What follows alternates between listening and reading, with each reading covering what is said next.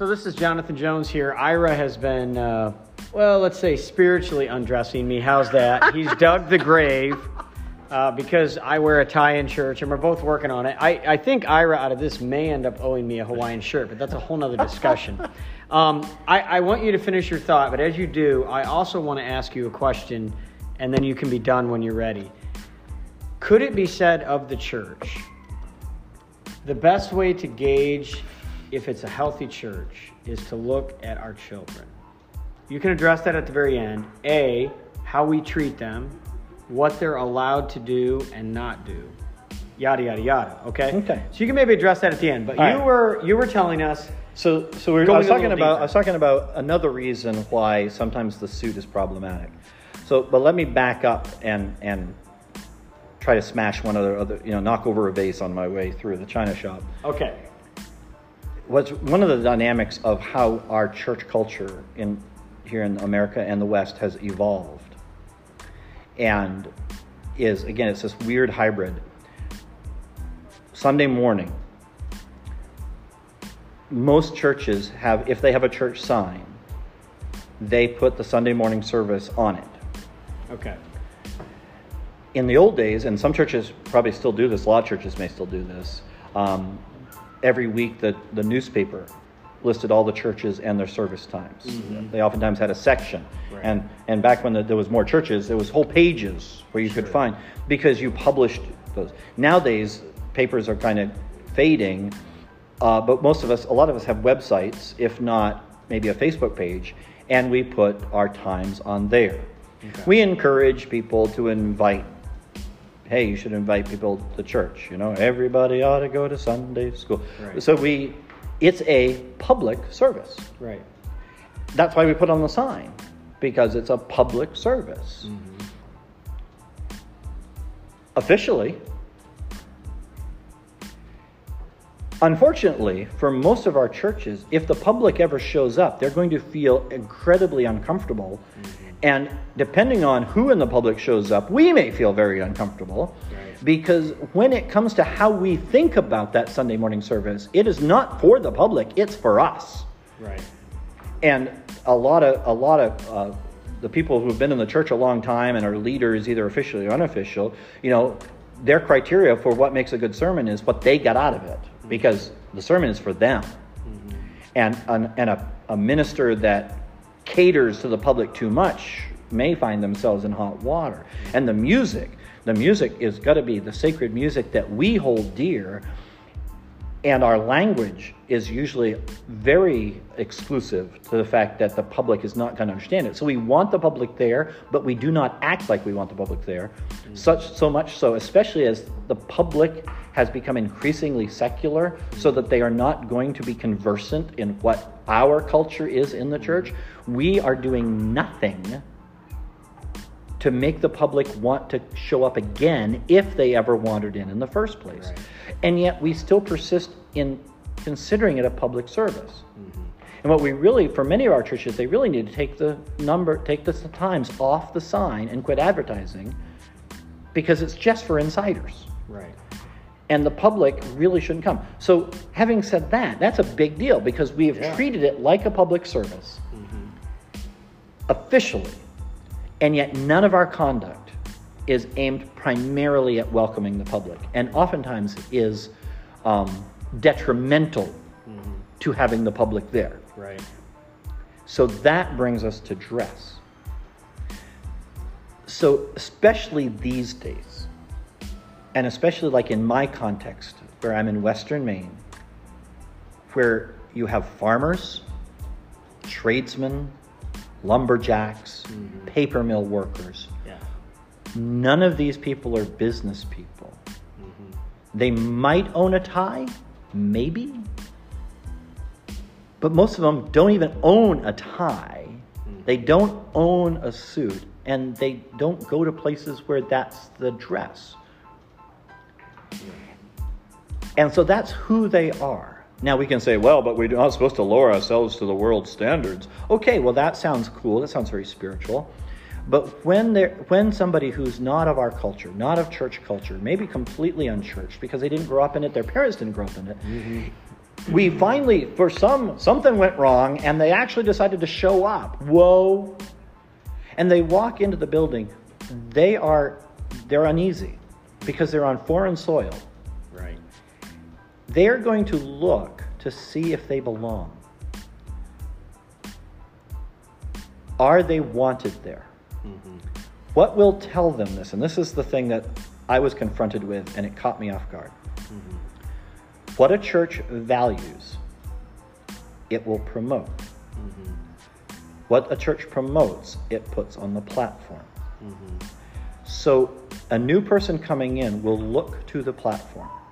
And if nobody on the platform looks like them, they are not valued by the church. Right.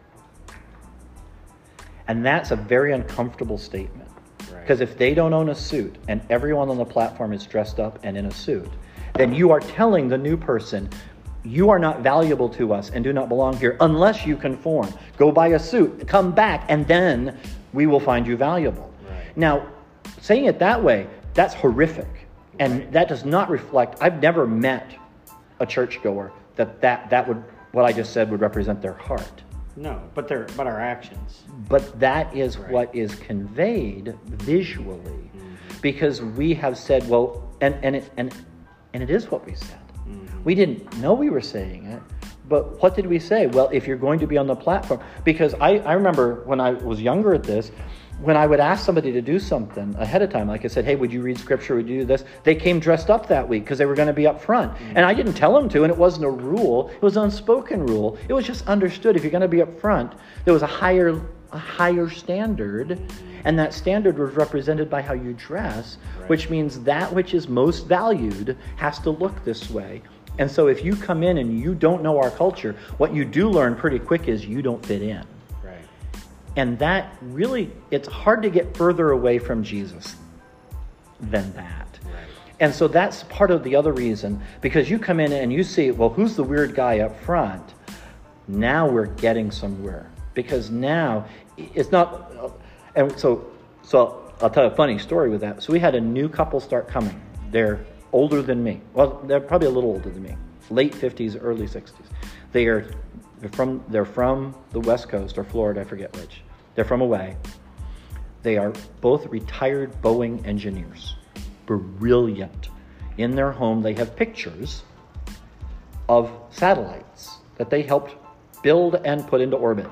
Wow. These guys are brilliant, and they're really nice, and they have had some little exposure. The wife's primary exposure is she likes the TV preachers, so she likes Creflo Dollar and Joel Osteen, all those guys, because that's what she, that's been her interface.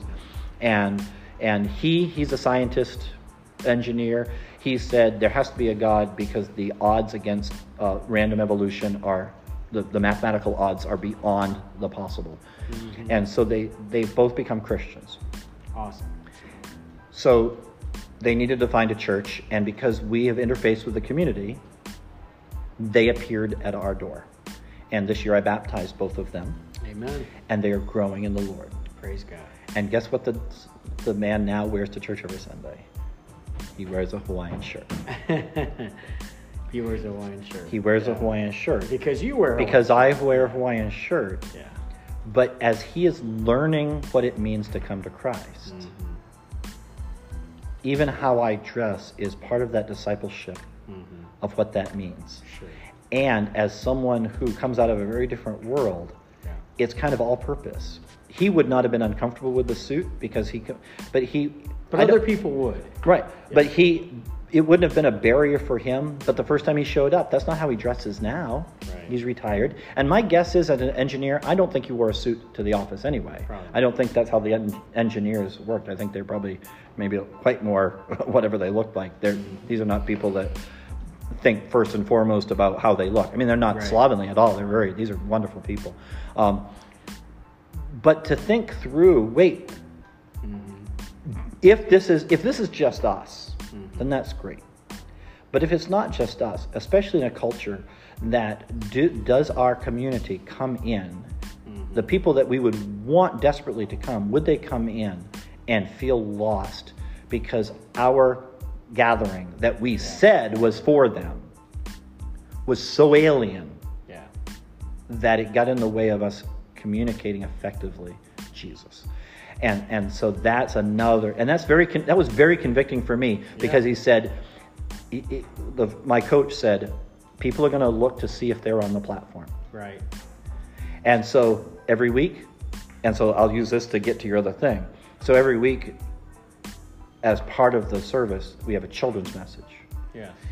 And the children come up and they sit on the platform, and I get down on the floor, and I spend a few minutes with them. And the rest of the church just has to wait, because this is their time, and I talk with them, and sometimes I play a little game with them, and we spend time with them, and I just talk to them. And when I first started doing it, I just did it because I thought it would be a cute thing to do. I did not understand how important it was. And then one of our little girls, who's now out of high school, but at this point she was like 3, she one day was riding with her grandfather, who was one of my elders. And she said, "Grampy, Pastor Ira really loves us." As kids just randomly will say things. And he was amused. And he goes, "Well, yes, he does. But why do you think that? What has led to this conclusion?" He talks to us every week. And so he comes back and tells me this story, and I'm blown away, because I just thought I'm doing a cute children's story. I'm just giving him a little bit of fun. Yeah. But what she came away with was, I am loved. Right. And so I started realizing that I better take this even more. I mean, it wasn't that I was taking it unseriously, but I had not understood the depth of this time. And then as we had new people coming into church, including underchurched or unchurched, who were looking to, God created a need in their life. He's calling people to himself. We don't need to go get them. I can't keep up with the ones coming through the door. And they would say again and again, "We love what you do with the kids." And what I just kept telling our people, the kids are the kids of, they're the church now. They are not the church later. This is not your church and they're visiting. Right. This is their church. And if it's not their church now, it will never be their church. Right. So then I just baptized a 9-year-old this year. And I asked her, why do you, first we talked about her salvation and stuff. And I said, now, what do you like about Bean's Corner? What do you like about the church? And she says, well, because here you can be yourself. And then she stopped and she tilted her head and she goes, well, actually, I guess you can be yourself anywhere. But here, you can be yourself extra. And I was ready to cry, because I'm like, okay, here's a 9-year-old whose perception of coming into the community of faith is I can be myself more. So she's not been taught that she's got to try to fake it till she makes it, that she's got to try to live up to some external standard. She's been taught that she's loved, and that sense led her to want to be baptized. Yeah. Amen. Not as a checkbox on the road to righteousness, but as a response to being loved by God and his church. And so one of the other things we did, I'll finish with this, I guess. I'm never finished, I just keep talking. But years ago, one of the things that we talk about in conservative churches especially is a sense of entitlement by our people. Right. People have a consumer mindset. Right. And we worry about that. It bothers us. They come and say, what can I get out of it? And we want people to serve more and be less consumers and more contributors. And I said to my children's ministry people, I said, here's a radical thought I've been playing with. I'm getting convicted. I said, I'm thinking that this is our fault. I said, think about what we do. I said, a baby's born, we're so excited. So we create a nursery, which I think is a good thing to do. Everything we do, I think, is good. I said, but we say, okay, and then they become children, and we create children's ministry for them, and Sunday school, and VBS, and then they get older, and so then we give them youth group. And I said, because we don't want to lose our kids, and we want our kids to love Jesus, so we bend over backwards to minister to them and give them what they need. And so we spend 18 years intensely providing them with whatever they need so that they will love Jesus. And then they graduate and they walk into church and say, so what are you going to do for me now? And we go, why are you such a consumer? Right. Why do you think church is all about you? Why do you think we're here just to serve you? Well, because we just spent 18 years teaching you that's what we do.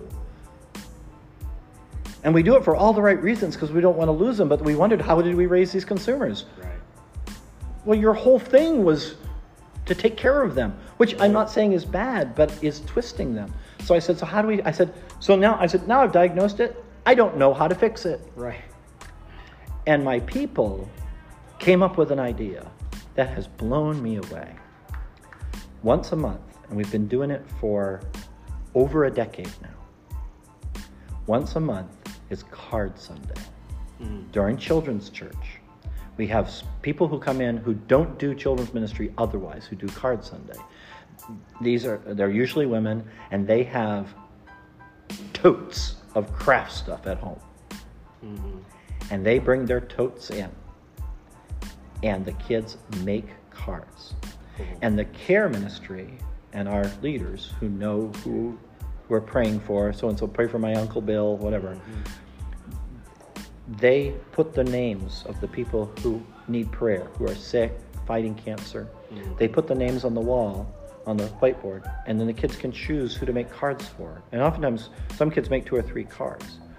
And then when the cards are done, they collect them, and then our administration mails them or delivers them. Amen.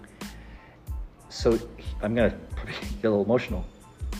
So this is nice, and now they're giving. So back, 8, 9, 10 years ago, one of my elders, his brother, my elder was raised Catholic, a very Catholic family. He came to know the Lord. The rest of his family stayed Catholic and was not interested in being reached. His brother, who he was very close to, who has died in the will Catholic, developed a brain tumor, very serious. Eventually it proved fatal. But it was very serious, and he was going to have brain surgery. So obviously he was on the prayer list. So the kids made cards. One Sunday morning, he and his wife and 2 daughters walk into church. I'd never met him. I knew who he was, especially because this is a man who's obviously just had brain surgery, because he physically... And I'm just blown away that he's in church, in a Baptist church. Catholics don't come to our Baptist church. Right. So I shook his hand, and I said, it's so good to see you. We've been praying for you. And he said, glad to be here. I just needed to ask you, can I speak during the service? I said, sure. I'm like, I don't know what is happening here, but God is doing something. So I called attention. I said, we've all been praying for Jay. Jay is here this morning, and Jay would like to say something. And he got up and he said, I wanted to thank the children for sending me cards. Yeah. And our kids, our 3 to 5 and 7-year-olds, brought Jay to church. No adult could do that. If I had made a card for Jay, he wouldn't have cared. Yeah. But something about the heart of a child who just in innocence loves. Yeah. Jay came to know Christ. Amen. Jay's Catholic sister is a member of our church now. Yeah. Through the kids. Because the kids made cards. And this has happened again and again. And so we reflect this back to the kids. And so how they're going to receive it, they'll receive on a child's level. But the kids come to a childlike understanding of that they have been essential to the work of the church. Yeah. They are not extras. They are not being entertained. They are participants in the gospel work of the ministry. Amen. In ways that not just are nice, but that are... We cannot recreate it as adults. Right. They have a ministry that I can't have. Amen. And that's it. How does that change a kid's expression of the church? Of I have to wait till I'm 18, to be a member, but to be used of God. No, you can. And so I tell the kids there are things you can do that I can't. I'm not better than you. I'm not a better minister than you. And so I think that it's not just that the health of our church is reflected in how we treat them. It's reflected in how do they understand their current role. Do they have a role in the church beyond attending? Amen. And does the church see themselves as a redemptive body where even the children are called? Amen. and find ways to do it. And I didn't come up with it. I can't claim credit. But for now over a decade, it's been, so last Sunday, we have this lady who comes to church now, and I think she was already a believer. But Sunday morning during the testimony time, discussion time, she said, before I say what I'm going to say, I just want to thank the children. They sent me cards because she just was recently ill. And I'm like, there it is again. Yeah. And so I think that to kind of bring this all around as we re-examine the culture we've created, it might have served its purpose when it was created, but the culture it was created in doesn't exist. And we are sometimes trying to preserve our bubble of that culture in ways that now alienate us from our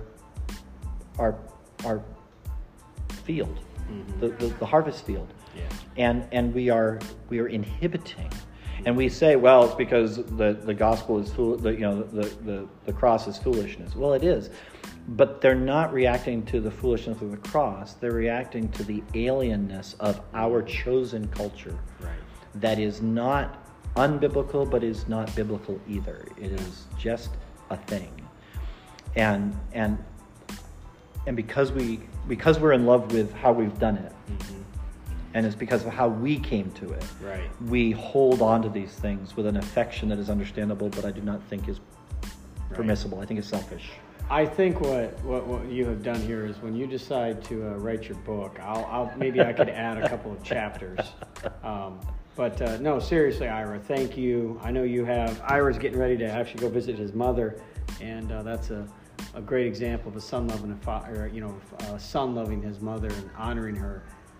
I'm thinking through a couple of things. So, and then we'll end with this for now, and maybe we'll have part 87 and 88 someday or whatever else. Two words come to mind: incarnation and illustration. So. And maybe since I'm doing the eyes, inverting. So it's almost like we got the incarnation in the culture correct, but we got it wrong in the church. So, like for instance, in my case, I'm not saying Sunday I'm not going to wear a tie. But and I don't necessarily say you're saying that I shouldn't. But the point being, like, the reason behind why I'm doing it is a fantastic question. Am I, Sunday, I'll use me, am I showing you as an unsaved person the incarnation of Jesus when Jesus didn't even wear a tie? As an example, if that's the standard. And then, it makes me think about why I just got done doing the Moxie chugging contest and the whoopie pies.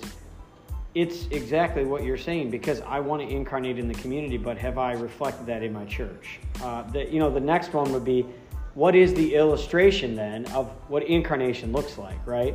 And what you're saying is, I don't think you would ever say that it has to look like a Hawaiian shirt, but I should never say it has to look like a tie. And so the point being, right? Am I smelling what you're cooking and picking up what you're laying down? Maybe taking what you're saying and expressing it maybe even just a little different way. You go into the community to incarnate Christ. And they are going to experience Christ through your incarnation. And that incarnation is designed to lead them to Jesus and to teach them about who Jesus is. And so you do things with them. Right. You are not alien to them, so that Jesus will not be alien, because Jesus is God becoming like us. God, he became human. Right. And Hebrews says he had to, otherwise he couldn't save us. He had to become one of us. And so we become one of them, not conforming to a sinful culture, but we come in and live in the sinful culture. Paul said to the uncircumcised, I became as one uncircumcised, though not uncircumcised myself. So then the tricky danger is, so you meet me, I'm Bob, and you meet me at the Moxie Chugging Festival, and I'm impressed, and I'm like, wow, he's not like any pastor I ever met. And that very defiance of my expectation draws me to you, because I already have a picture of what a pastor is, and it has never led me into church. Right. But you're not like that. Wow, I want to know more. And so I'm really interested. And wow, he's so down to earth, and he's so real, and he's just like me. And so after a few encounters, maybe now I'm motivated to go to church. And if I go to church and suddenly at church you revert to the mold, right, then does that mean with me it was an act? Right. Is this the real you? But if I walk into church and it's still the same guy, then, okay. So it's not, you weren't putting on something for me. It was truly you. And so when people meet me out in the world, when they bump into me at church, I want them to experience no difference. Right. Because I am not different on Sundays, and that goes right down to how I dress. Right. Because I'm not dressing down for you, but then once you get me in the right mode, then obviously God wants something different. Well, now that's false advertising. I baited and switched you. When you meet me on Sunday, I'm not going to talk different. If you watch my sermons, I talk just like I'm talking right now. Right. I don't suddenly take a different tone. Right. And I think that's why so many pastors' kids struggle, because they have watched both. Right. Yeah. And the dad at home is not the dad. And my kids will tell you, oh yeah, dad at home and dad at church is the same guy. Weird and cringy both places, but hopefully real. Yeah.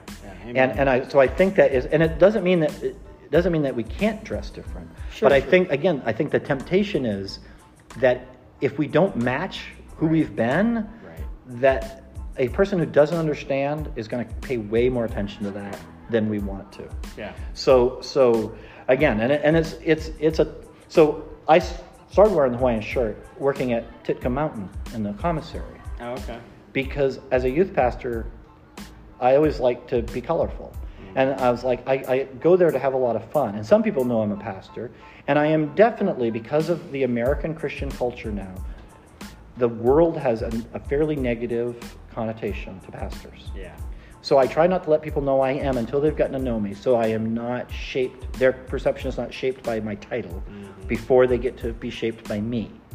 Right. And then if they already know, I try to find ways, since I can't sit down and talk to them yet, I try to find ways to convey that I am not what you expect. Because when I am not what you expect, you're going to ask questions. Right. And there's my opportunity. Yeah. So I started wearing the Hawaiian shirt there. And then during COVID and stuff, I'm like, so how come I don't wear it at church? Amen. And it became my calling card. I love it. And so now I wear it at church, but it didn't start at church. It started out in the community. Which is probably where it should be. And as we close, the verse I think of, the passage that comes to mind is Paul in 1 Corinthians 9, when he's talking about the gospel, and he's talking to a really messed up church. Fair? As bad as it gets. Probably today we couldn't even find some quite as bad as Corinth. Yeah, right. Although maybe a few. Well, maybe. They're a rough shape. But in the midst of all that, he says, look, I by all means have made myself, if you will, to the rich, the poor, the middle class, the middle class. And Paul's point is that I might by all means save some. So as I'm listening to you talk, I'm thinking to myself, in some ways we got it right out in the culture, but not in the church. And so what we've got to do in our churches is we've got to say, okay, we've got to reflect what we got mostly right maybe out there. Yeah, and there's some room for improvement. We got to do the change in here, you know? And so, anyway, there's some thoughts for next time. Ira, thank you. Any other final words? Oh, no. I'll just not for now. You don't want to sing a song or anything? No, okay. All right. Well, for Northeast by Midwest, from Camp Berea, this is Jonathan Jones and Ira Hall. All right. God bless you.